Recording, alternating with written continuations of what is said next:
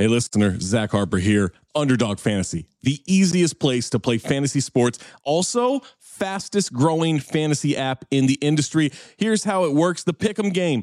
Pick whether your favorite players will have a higher or lower stat total in this week's game for a chance to win big. How big, you ask? I'm so glad you asked that question, listener. You can win up to 100 times your money in a single night. Pick between 2 and 5 players, build a Pick'em entry. You can also do rivals picks. You can put like Tyrese Halliburton and Jalen Brunson against each other, and whoever has more points, more assists, more rebounds, whatever you want to do, that is your rivals pick. I would maybe go with Jalen Brunson in these playoffs. By the way, in the regular season, Jalen Brunson, scoring tear, going higher on his point totals all the time. Joel Embiid, whenever he did actually play, higher on his scoring totals all the time. Victor Wembanyama, for the next 15, 20 years, here's a pro tip for you. Take higher on the blocks. That's right. So you're probably wondering, how do you sign up? Oh my God, listener, you are full of good questions today. Sign up with the promo code DING, that's D-I-N-G, to claim your special pick first time deposit offer up to $250 in bonus cash. $250, man, that's a lot. Visit underdogfantasy.com or find them in the App Store. And don't forget to register with our code DING, D-I-N-G, to claim your special pick and first time deposit offer up to $250 in bonus cash. Must be 18 or older, 21 or older in Massachusetts, Arizona, 19 or older in Alabama and Nebraska, and present in a state where Underdog Fantasy operates. Terms apply. Concerned with your play, call 1-800-GAMBLER or visit www.ncpgambling.org. Arizona, 1-800-NEXT-STEP. That's 1-800-639-8783. Or text NEXT STEP to 53342. New York, call the 24/7 Hope line at 1-877-8-HOPE-NY or text HOPE-NY 467-369.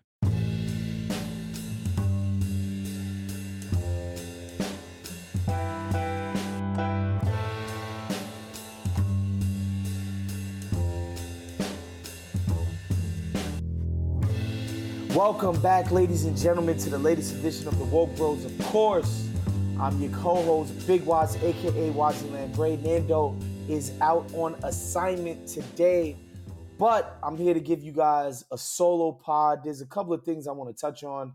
I want to touch on the Succession finale because I just think it's freaking, excellent. The best show to me, to my mind, of the last 5 years. Just an incredible accomplishment. Incredible show. HBO continues to be the standard for what TV and shit, man. I don't even think movies are reaching this standard, to be honest. You get your Marty movie, you get your Christopher Nolan movie. Even Soderbergh has been fuck movies. I'm fucking with HBO, Netflix.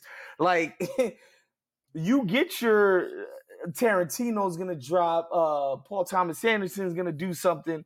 Those things are big deals, and every now and again we get something like Tar that's crazy. But the action is on TV, man. It's crazy to say that, especially how we grew up, where TV was just an afterthought. But the action's on TV. I want to talk quickly about the Succession finale. But first, man, Joe Byron, and the Democrats, as Nando and I predicted last time we talked to you guys about the debt ceiling, quote unquote, negotiation.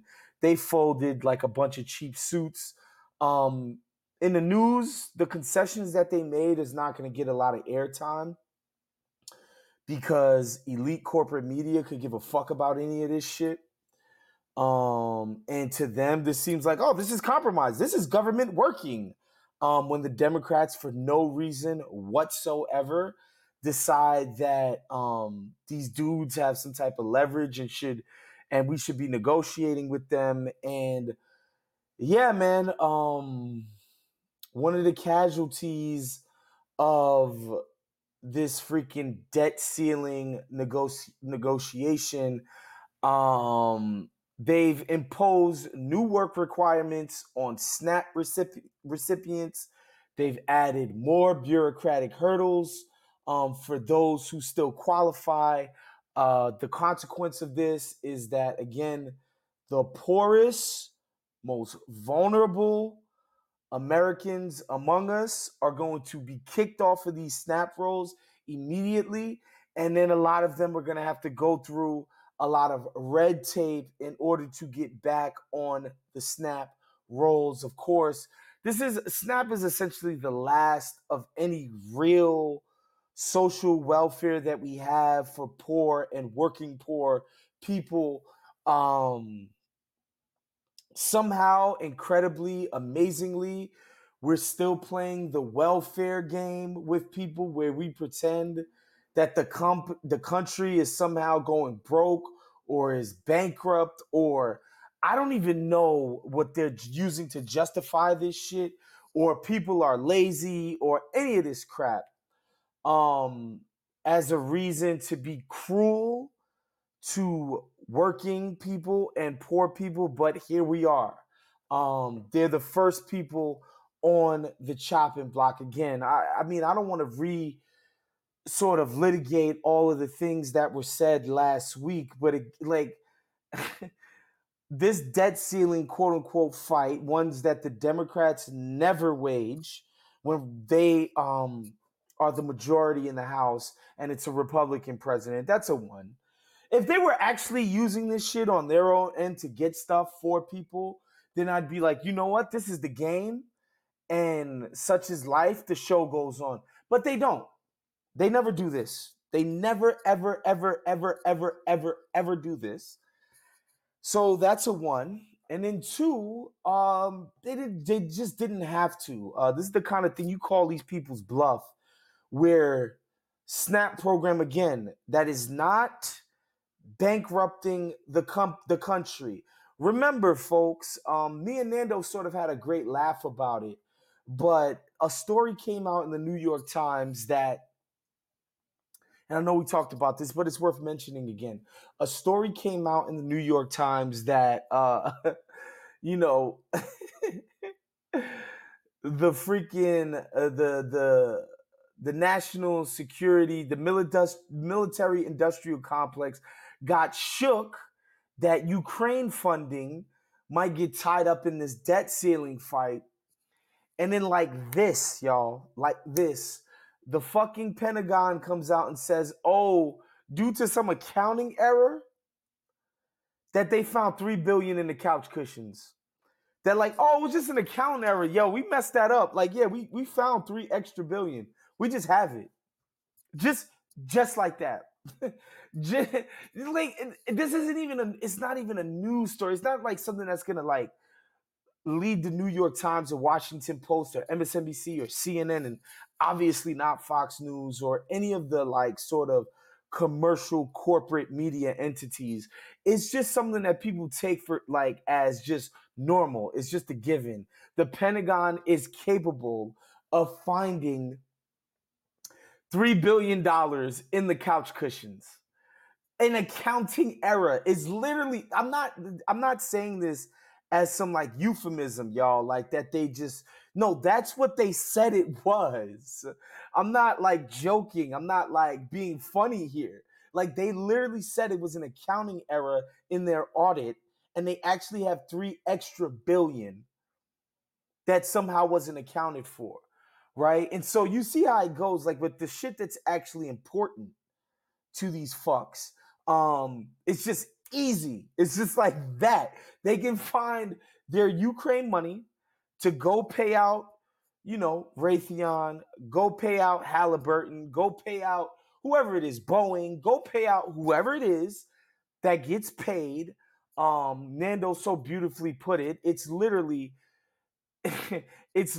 a wealth transfer from our government, from the federal government, to these private actors in these private military industrial complex companies. And then, whatever, Ukrainian homies will get something, they'll get some weapons, and then we'll send some direct aid to Ukraine, which, look it up, folks. It's some corrupt ass actors that are going to be in charge of that. That shit ain't going to no Ukrainian people whose villages got bombed and all of that stuff. No, it's a kleptocracy over there too. And yeah, and on and on and on it goes. And it doesn't matter. Like our country, like a lot of times when we topple dictators in like the third world or whatever, or the global south or the developing world, whatever the fuck we're calling people who are not part of the Western sort of hegemon, we'll be like, yo, the reason we had to topple this democratically elected sort of left-leaning leader in Central America or South America somewhere is because, oh, that motherfucker was corrupt. You know what I mean? that dude is corrupt. We had to topple him. CIA had to back the military coup. Even though their people democratically, and again, this is how we twist ourselves in knots with our bullshit foreign policy. This is why we have no credibility globally. I'm talking about anywhere. There is no credibility, and that was not always the case. We have no credibility because we'll invade Iraq and say, "Oh no, Saddam Hussein's a dictator, blah blah blah, democracy, yada yada yada yada yada."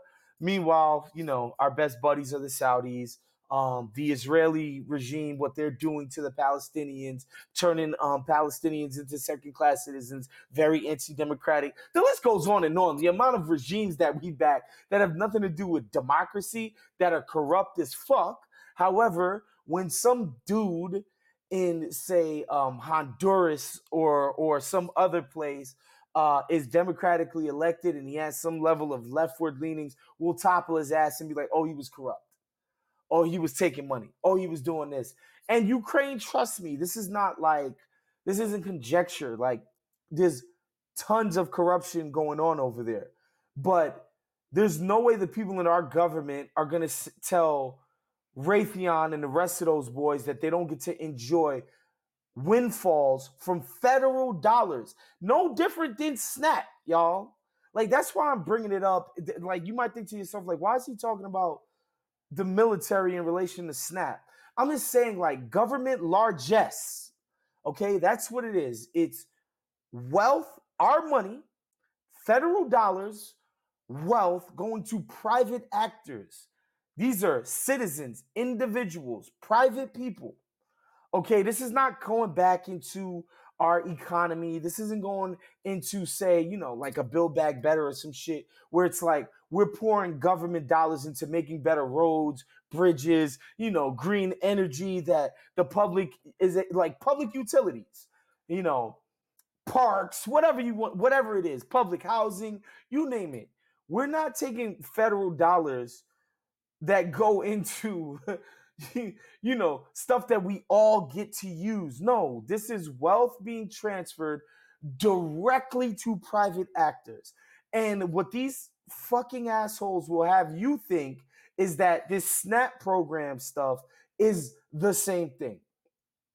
Mind you, you'll never hear it described as such on your cable shows, like, or the Sunday shows like Face the Nation or Meet the Press or any of that stuff where serious political dialogue happens. They will never describe that $3 billion or whatever the fuck it is in aid that we're sending to the Ukraine. They will never describe that as a wealth transfer, right? It's not like those companies, those military companies, those defense weapons manufacturing companies are government owned. They are privately owned.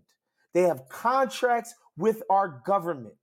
Okay. And so therefore their business is sustained by the fact that the government gives them billions upon billions upon billions of dollars. Private actors. Okay. And how they would describe the punk ass SNAP program, which isn't nearly enough to help people. Okay. Again, you can look up what the wages are of some of the jobs that people have to take in our country, in our economy, who aren't lucky enough to be like me and Nando and have these fucking nice ass, fancy ass white collar jobs, or have a really good government job, like, say, MTA in New York, or even fuck it, NYPD and FDNY. Like, these are great government jobs, incredible benefits, competitive salaries as far as wages are concerned, all of that good stuff. Pension, which is the big one, all of that stuff. We're talking about people who have to take menial work because they got to make ends meet. And this little bit of assistance that we give them, again, this idea of adding on a work requirement, as if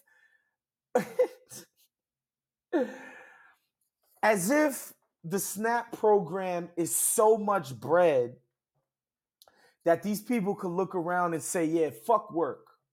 I can just live I can subsist on whatever the government gives me. There are not very many places in America where you could get by where, people are paying $500 rents. People are paying $700 rents. There's not very many places in America where this shit exists, y'all. And so again, how they would sell this fucking cut to pass this debt ceiling shit to pay bills that we've already accrued. This is a new spending. This is shit that we've already committed to paying. They say, oh, that has to be on the chopping block. Then, of course, I have to open up the front page of my New York Times website. And they're like, oh, this shit might get held up in the Senate after the House did what they did, cruelty at its finest, punching down and kicking people while they're down, the most vulnerable people in our population. I open up my New York Times and they talking about, one of the conditions got to be that they end the pause on student loan debt payments. Mind you, these aren't even private actors. You dig? These aren't the debt is owed to our government. Again, the richest entity in the history of mankind. Just remember that. Just keep that in mind when they bring this up. And so these are the things that are on the chopping block that the Dems, Joe Biden and his cohort felt like, are insignificant enough. Either one, they think it's too insignificant to call these fools bluff and fight them on, or two, they agree. They're like, hell yeah. It's been time that these lazy bastard Gen Z millennial lazy fuckers, it's about time they get back to paying their student loan debt. Because if you take out a debt, you got to pay it. Blah, blah, blah, blah, blah, blah, blah. Unless you're some rich fucking, then you can go bankrupt and not have to pay your creditors and blah, blah, blah. It's pathetic. But why should we be surprised?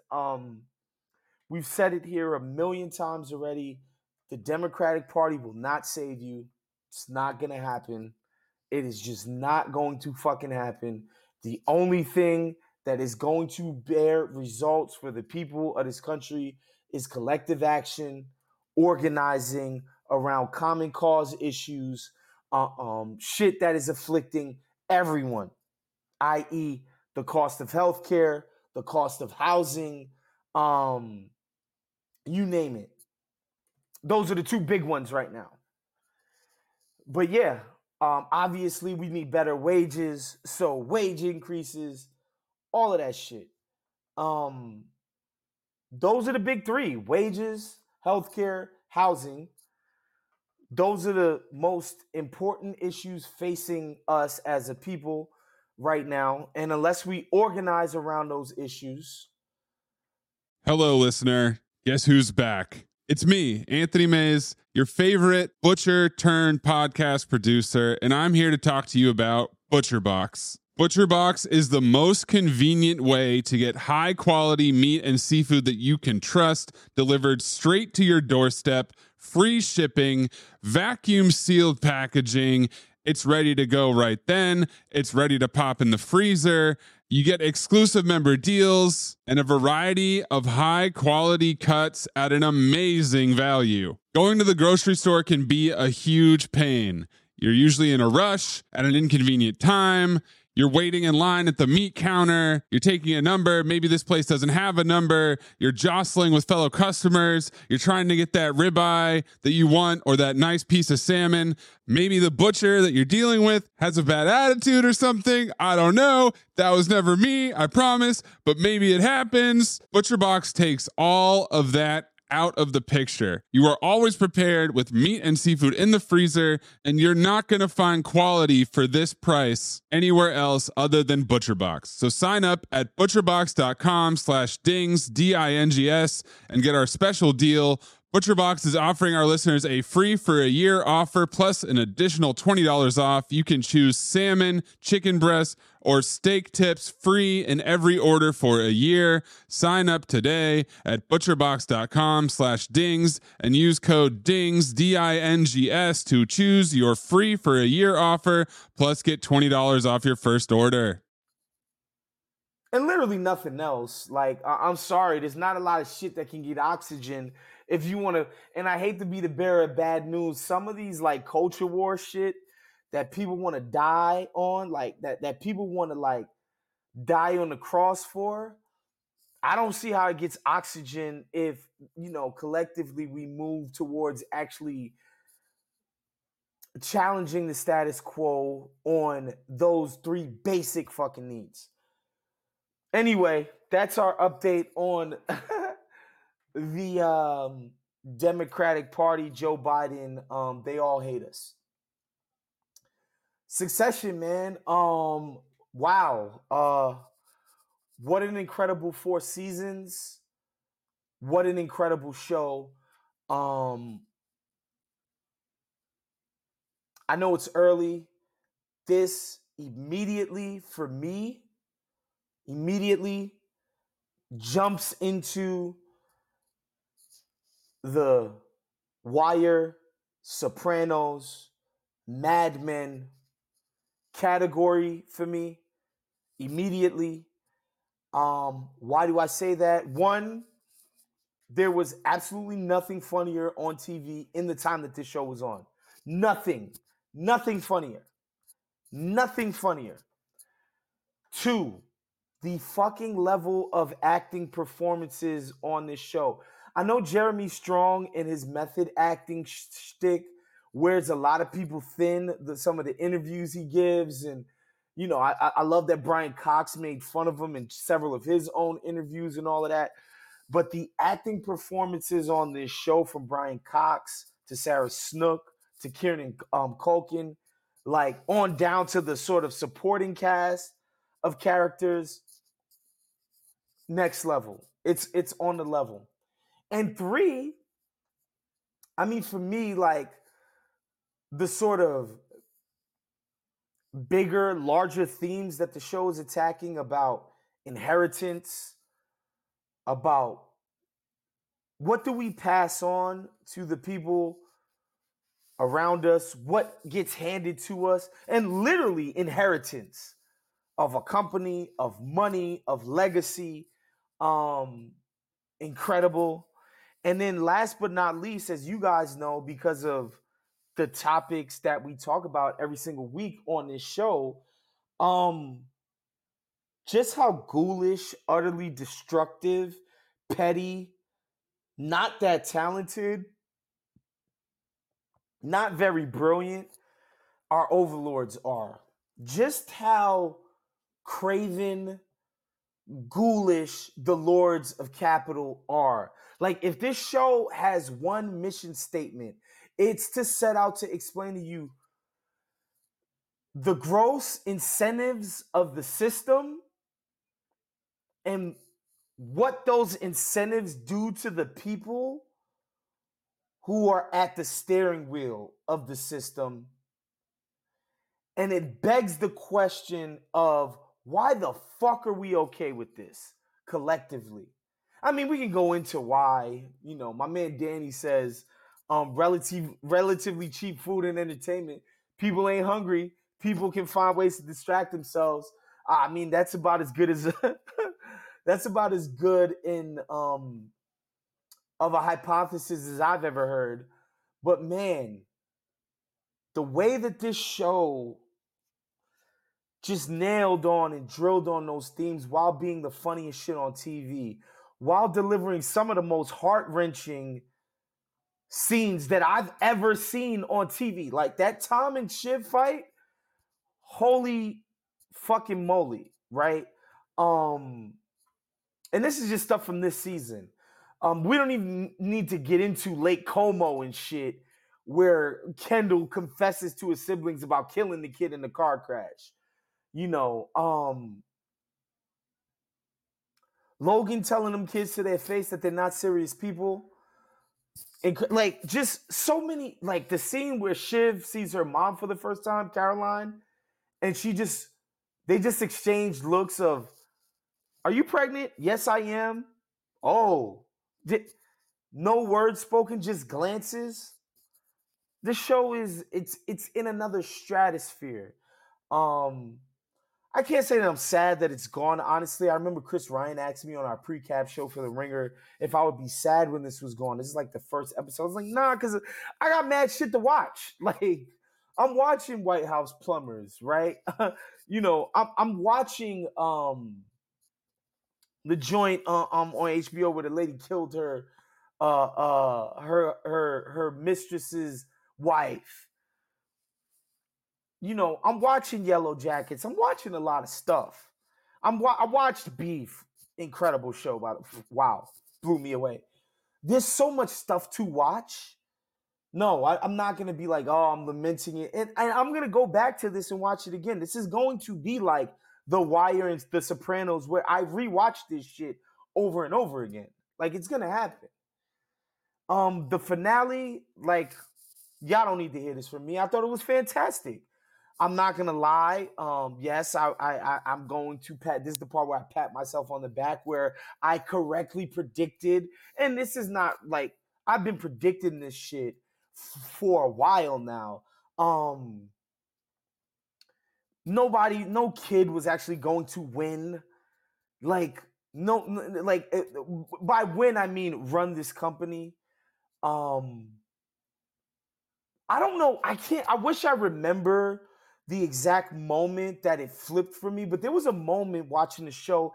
It might have been season 3, maybe halfway through season 3. It might have been at some point in season 2, where I finally realized that Logan was not the villain and that the kids were, and that the idea that he should just be handing them his fucking company that he built from scratch, that he put his blood, sweat, and tears into, that he should just give it to them just because they came out of his nutsack. Like, there was a point where it flipped for me where, like, these kids, like, there's no justification. They have no justification for this shit. They can't justify their entitlement at all. And once that switch flipped for me, and I realized it's not that Logan's the hero, but the actual villains are these 3 shithead kids. It put the show into crystal clear vision for me. And like I just saw the show differently. I started noticing that like every single conversation that people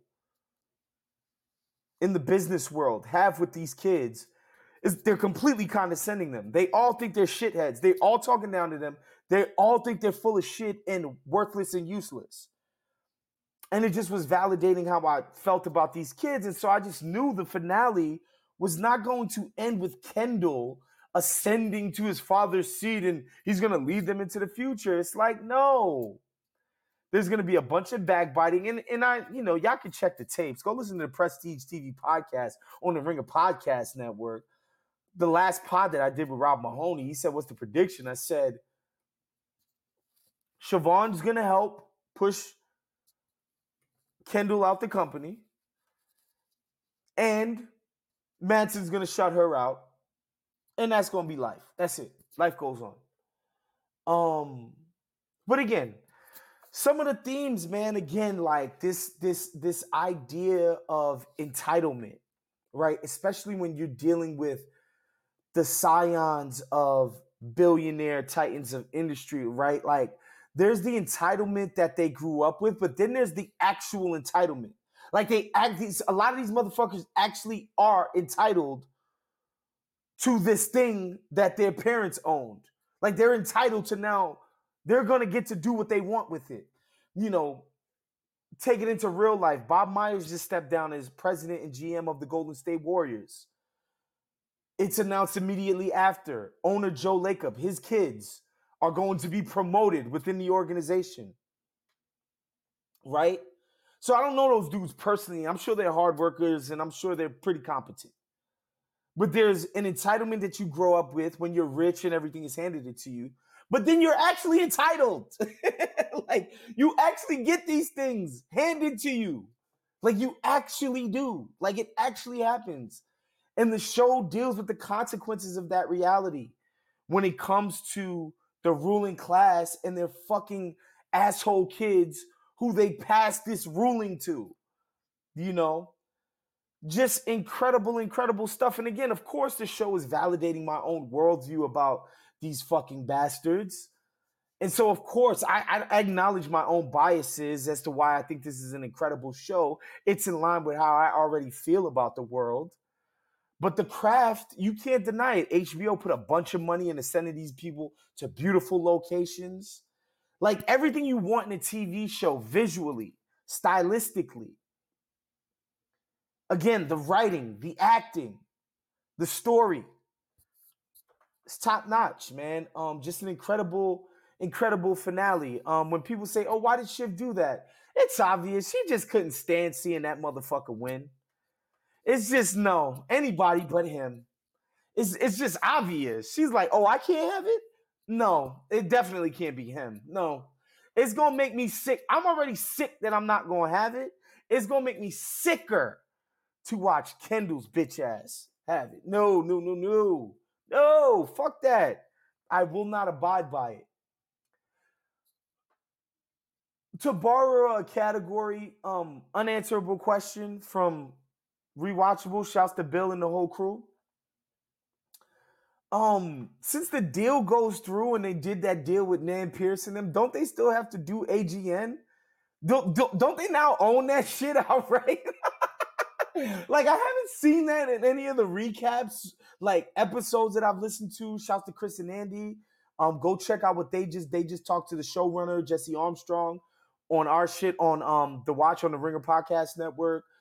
I read a bunch of recaps from Vulture to us to all. Like, nobody brought up the fact that, like, yo, the sale goes through. These guys are billions of dollars richer, which means, like, that other sale, the first one, with the Pierces and all of them, like, don't they own that now? Can't they just go run that into the ground, might I add? Yeah, just incredible stuff. Anyway, that's our show for today. Make sure you guys become a Patreon, patreon.com/count the dings. That's how you support all this incredible content that we try to put out for you guys every single week. Check out all the other Count the Dings offerings as well. Fernando Vila, my brother John Gervais on the ones and threes. I'm Big Waz. We'll see you guys next week. Peace out.